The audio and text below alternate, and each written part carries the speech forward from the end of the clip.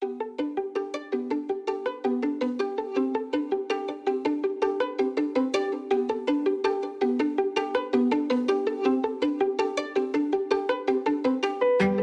and welcome to The Pod. I'm Nathan Fink. I'm Jolyn Drennan, and this is New Hampshire Family Now, a show about building family in the Granite State. Today in the show, Chief Researcher at PCA America, Dr. Bart Klicka, takes a public health perspective on the neglect of neglect. And later, Children's Trust Data Administrator Becky Burke discusses what that means for New Hampshire.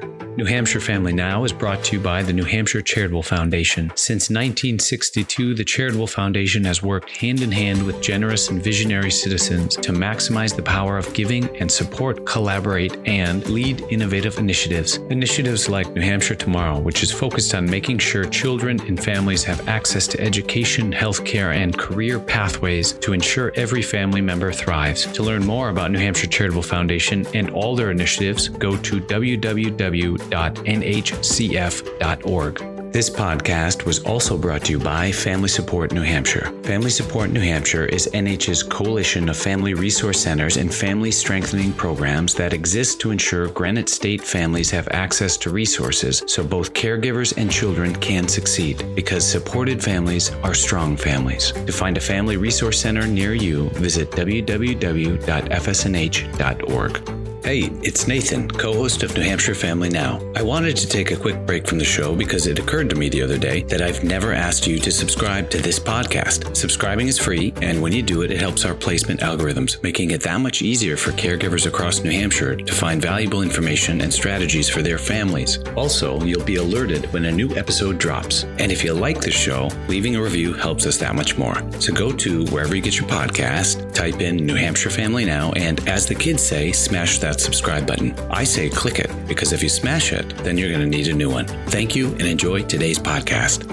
Hello and welcome to the podcast. Today in the show, we have the great pleasure of welcoming Dr. Bart Klicka, Chief Research Officer at Prevent Child Abuse America, and if I'm not mistaken, quite the softball coach. Bart, it's great to see you again. Well, thanks for having me. I'm going to lean into that softball coach thing a little bit here, just because, well, one, my boys and I were at their gymnastics class, and it occurred to me that I have to do this now. And so from a current coach to a future coach, what is the best piece of advice you have for coaching your own children? Oh, goodness. So you're going to start with that question. Here I have notes strewn about preventing child abuse, supporting families. And you start with the hardest question about supporting your kids.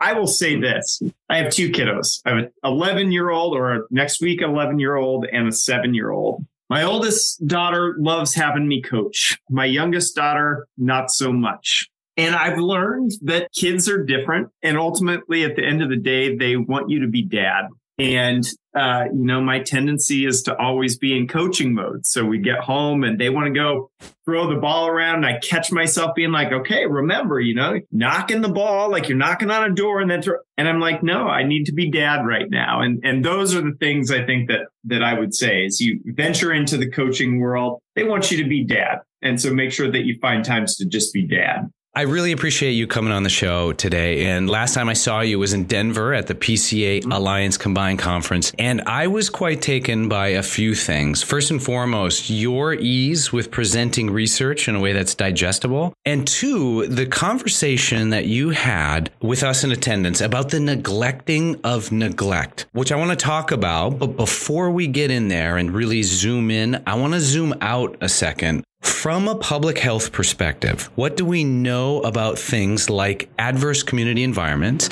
and how they lead to, say, adverse childhood experiences? So it's a great question. So let me start with the public health piece. So when we say the term public health, really what we mean is what we do as a society collectively to ensure the conditions in which all children and families can be healthy. The public health approach forces us to think about strategies that focus on that idea of conditions, the conditions in which children and families live, which has implications for the types of strategies that we look at. And so oftentimes when we're coming from a public health strategy, we're looking at implementing things like policies that are going to affect entire populations. And, you brought up this issue of adverse community environments. And so our friend and colleague, Dr. Wendy Ellis, I think has a fantastic graphic. And she calls it the pair of aces. And really, it's a depiction of a tree. And if you can imagine, we're looking at this tree, and up above the surface, the trunk, you see the trunk, you see the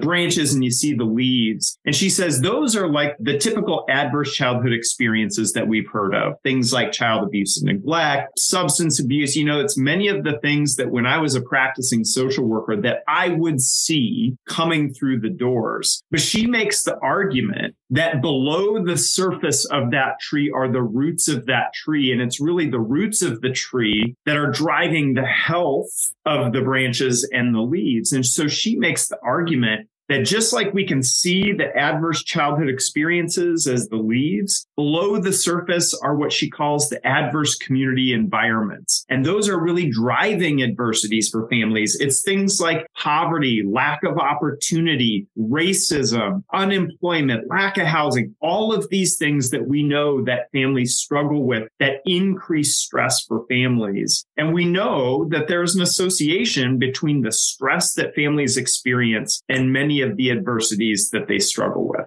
Now, I love that picture you painted here, because I've seen this also as an iceberg. You got the 1090 thing, which is not the haircut I'm talking about, but the 10% above the water. The interesting thing about the tree metaphor, it shows that kind of causation. And so, and I know we're talking about this metaphorically, but let's put a pointer on this and make it explicit. What is then the connection between adverse childhood experiences and the preventing of something like child abuse and neglect? Well, I think what we see is that, the point I was making about families under extreme stress, extreme deprivation. And I'm talking about families that are living in adverse community environments that restrict access to opportunity, that there aren't resources locally, that those resources are not provided in culturally or linguistically relevant ways to them. Or there are services, but those services are otherwise provided with, they come along with some form of stigma. If that's the array that families have in terms of what is going to support them to be parents, we understand why families don't access those resources. And we firmly believe that all parents need support. And so when parents go at parenting alone under extreme conditions of stress, we see that being associated with things like child abuse and neglect or involvement in the child welfare system. Yeah. What are some of then the opportunities or strategies then that we can implement to promote these preventative measures? So in the last, I would say, decade or so, there's been a resurgence of interest in this idea of concrete and economic supports to families. I think that the science is mounting and clear that when families have what they need, we see reductions in things like child neglect. And so when I say concrete and economic supports, I'm talking about the various policies that we have to support families. That can be policies such as paid family leave that we know many states have enacted at a state level, but also talking about things like child tax credits, earned income tax credits, housing support. We're talking about food stamps. We're talking about an array of policies that support families. Yeah. And one of the areas that we've really jumped into in the last couple of years, and this is some of the work that I've been doing, we're funded from the CDC to evaluate the effects of paid family leave and childcare subsidies in reducing child abuse and neglect. And we look at these two policies in tandem because we think it is so important to think about that early child infancy phase. You have a child, and we know that's such a critical and sensitive period of development. And so we want to make sure that families aren't having to choose between taking care of their child or leaving the labor force, right? We want to be able to say what strategies can keep you connected to the labor force, but at the same time, be there during this most critical and sensitive period of development. And then when that time is done, we think about that time as like a paid family leave strategy. And at some point, it's time for parents to return back to work. And when they do, we want to ensure that families have high quality, accessible childcare support. And we know the cost of childcare across this country is astronomical for families. It takes up a huge portion of their monthly budgets. And so how do we start piecing policies together instead of assuming that there's one policy that's going to do it all, and starting to say, how do we start building an array of policies, whether it be at the state and or federal level, that are going to support families throughout development? Because we say, kids don't just have needs when they're young. I think that as kids mature and develop, they enter new developmental stages. There are new needs that families have. And so we've done a lot to invest in early childhood, which I think from a prevention standpoint is what we really want to do. And at the same time, we want to ensure that families have support when kids turn 5, when kids turn 8, or the situation where I'm in, where I'm finding myself with an 11-year-old. And I sure wish I had some support around learning what teenagers need. So building of an array of policies that are favorable to families and the support of early childhood and children as they develop. It strikes me what we are also battling is the stigmas that we hold around parenting. Is there any science out there that is unifying that experience? I think the way that I would make sense of that, I think it's a great point. And what it makes me think about is some of the work that's done around the idea of social norms or mindset shifts. And, we've really been interested in, what does the general public think about our issues? What do they understand what we mean when we say prevention? In conversations that we have with people in the general public, they hear prevention and they say, oh, yeah, well, we have a child welfare system in our community. And so there is a piece here around thinking about educating the general public about what is prevention and really sending the message that prevention is possible. Here's what prevention looks like. And here's why it's important to invest early and often, being able to show all the great things that we know can happen as a result of prevention. So I do think that there's some work there around kind of these mindset shifts. At the same time, we've talked about it a little bit so far, but this idea about stigma that exists. There's a lot of stigma that exists around families accessing services, receiving services. And I share an experience from my own life in terms of stigma. We had our first daughter, and I think if my first daughter taught us anything about parenting, it was that, man, we sure don't know a lot. And so when we found out that we were pregnant with our second daughter, the first call that I made, I was in Missoula at the time, and we had a universal referral system for home visiting. And I was so excited. I called right away. I got her name on the list. I said, I want a home visitor during this time. And I was working with the health department in some of my work, and they sort of were scratching my head. Even the health department was like, why do you want a home visitor? And I said, because there's so much that we as a family need help with. We've not parented 2 children. We know every pregnancy is unique. And even when I told my friends, I said, oh, well, our home visitor's coming, they'd say, oh my gosh, what's wrong? And so even from my own experience, I understand the stigma associated with services and programs that are meant to be nothing but supportive for families. And, even within my own household, I often say, what do you think happened every single Tuesday night before our home visitor came on Wednesday? What do you think that my wife did in the house? Cleaned it. She cleaned the house. And why? Because she was afraid that if the house were dirty, that we would be reported to Child Protective Services and our other child would be taken away. If this is what families believe about services, be it family resource centers, home visiting, no wonder they don't want to utilize these services. You brought to mind a conversation I had with a couple's friend where that came out. I was like, yeah, we had a home visitor, and it stopped dead, the conversation. And I could tell they both looked at each other and were trying to ask delicate questions about what was wrong with our household. And I felt it, and I was like, oh, this is what they mean. So I get it too. Mm-hmm. Now, when we've been talking about these things, or I've been approaching this as obviously the prevention of abuse and neglect, you made a point in Denver very specifically to uncouple these and differentiate between abuse and neglect. Now, why would you do something like that? Maybe I'll even complicate it a little bit more, because what we haven't specifically said during our conversation today is the issue of child sexual abuse. And so I would say we're here talking about child neglect. We're talking about child physical abuse. We're talking about child emotional or psychological abuse and child sexual abuse. These are all different forms of abuse that every state defines in a different way what they categorize as abuse or neglect. But these are really some of the most consistent groupings that we see. But specific to neglect and physical abuse, from a public health standpoint, what we oftentimes try to do is, first and foremost, we want to understand a problem.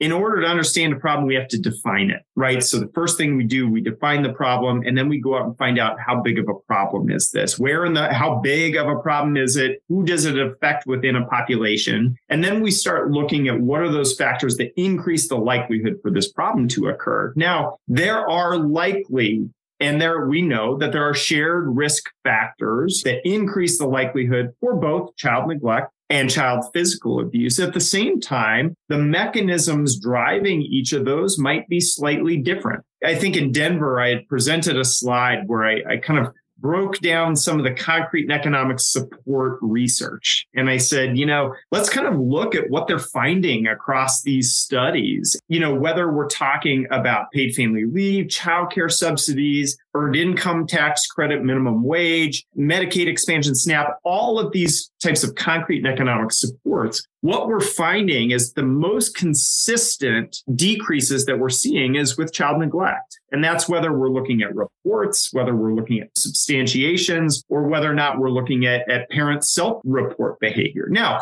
that's not to say that concrete and economic supports aren't reducing things like the risk factors for physical abuse, but it's how it is that we're trying to make sense of our science to say, well, concrete and economic supports might be driving bigger decreases with things like child neglect than for child physical abuse. And so what we don't want to do is just say, look, we have found our strategy, and that is we're going to invest in all these policies and expect that all forms of abuse and neglect are going to decrease at a proportionate rate. And what we're seeing is that might not be the case. And so we might need somewhat different strategies, interventions to be able to address child neglect versus something like child physical abuse or child sexual abuse. Yeah. When I go back into that scholarly work that was associated with the presentation you had, the neglect of neglect has been written about for nearly 4 decades, if not longer. So what is it about neglect that has us as communities or states or even as a society in total neglecting it? I came across the first article that was written. It's a famous article called Child Maltreatment as a Social Problem and Neglect of Neglect from 1984. And there's one quote that I pull out and I'll read for you here. So remember, this was written in 1984, and it says, a more adequate childcare policy is the only one likely to curtail significantly the incidence and prevalence of both neglect and abuse. It would include the provision of adequate income, healthcare, decent housing, safer neighborhoods, employment programs, and other sources that are requisite for a positive family environment. This was written in 1984. Many times when I'm presenting about concrete and economic supports, I say something along the lines of something very similar to that. And at times, people's minds are blown. They're like, wow, this is impressive. And I say, maybe so, but this is not new. We've been talking about this for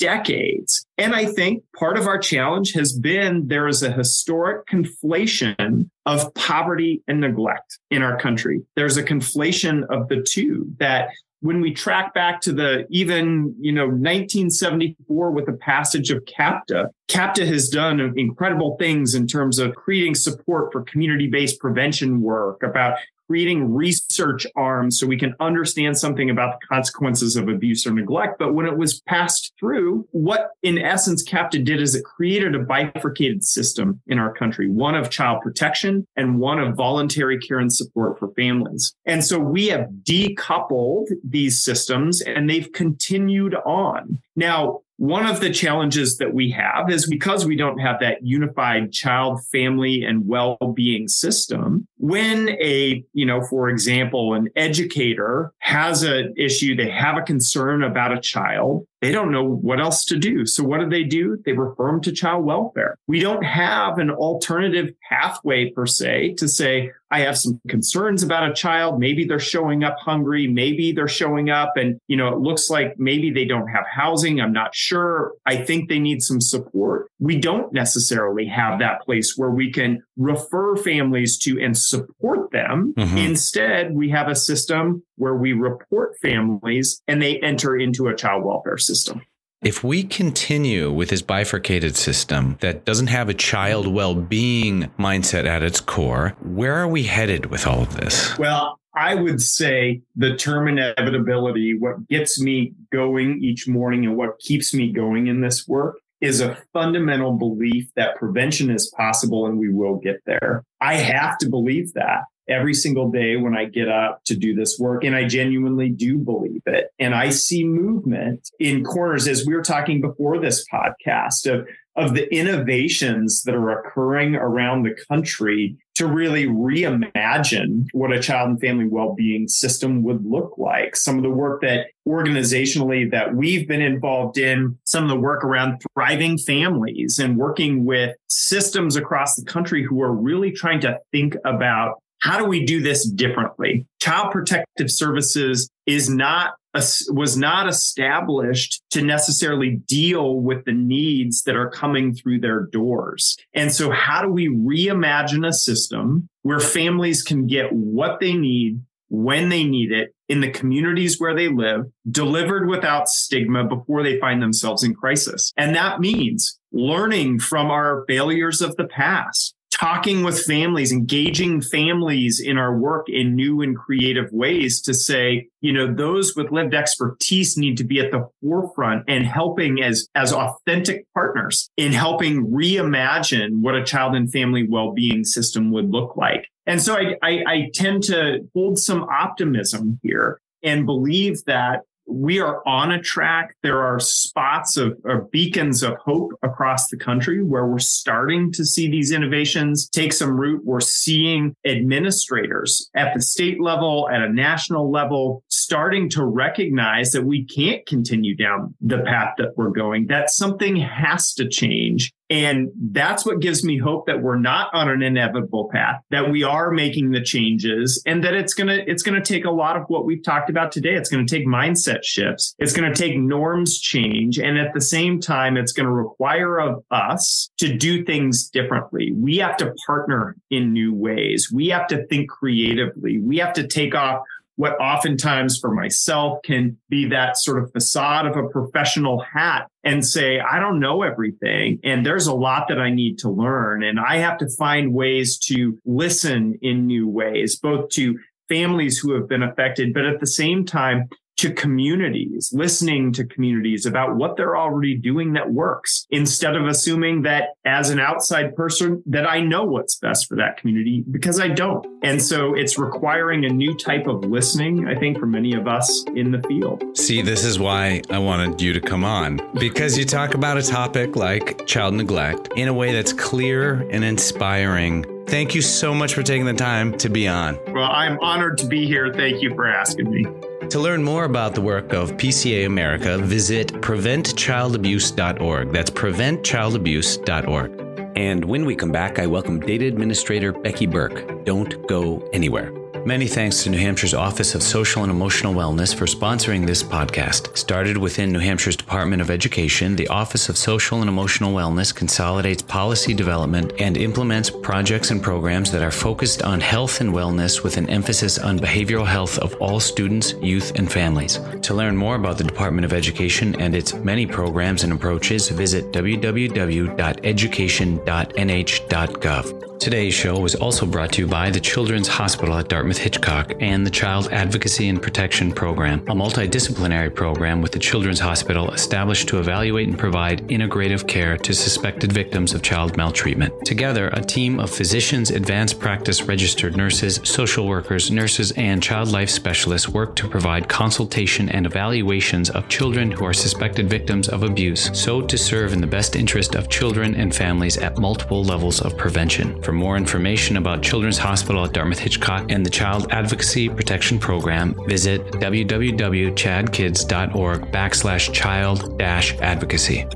Hello and welcome back to the podcast. On the second half of the show, Children's Trust Data Administrator Becky Burke joins me to talk about my conversation with Dr. Klicka and what it means for New Hampshire. Becky, it's great to have you. It's great to be here. So a few months ago, you brought up the separation of neglect from abuse. And then, of course, I had my conversation with Dr. Klicka. Is there something going on, a growing recognition, say, that is causing this kind of conversation to occur both nationally and here in New Hampshire?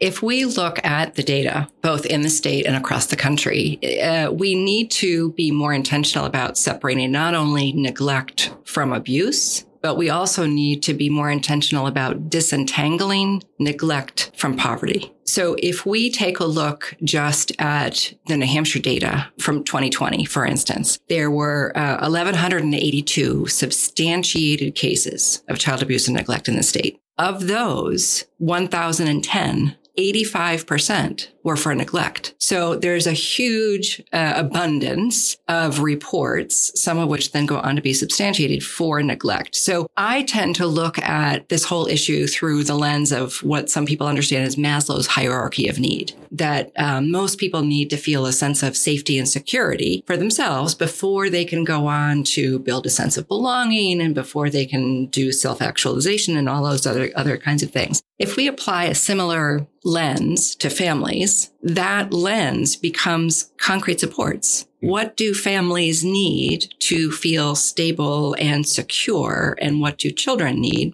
So housing, food, heat, being able to work, and having working transportation, by the way, to get to a job, right? All those things. So, I think sometimes children show up places and they're hungry or they don't have the proper clothing. So there's a report for neglect that gets issued to DCYF. And with all of this, there's a comment from a parent that has always stuck with me. She said, if I wasn't poor, I wouldn't be considered unfit as a parent. Right? Interesting. So all of that to me feels like we really need to be much more intentional about looking not only at the delineation between abuse and neglect, but disentangling neglect from poverty. Dr. Klicka also mentioned, though, that access to concrete supports is a proven method to reduce incidences of child neglect. Now, two-part question. Why? And what efforts are happening here in the Granite State to those ends? So I often turn to Chapin Hall, which is a research arm at the University of Chicago that really specializes in trying to figure out child abuse and neglect and policies that either hinder or, allow it.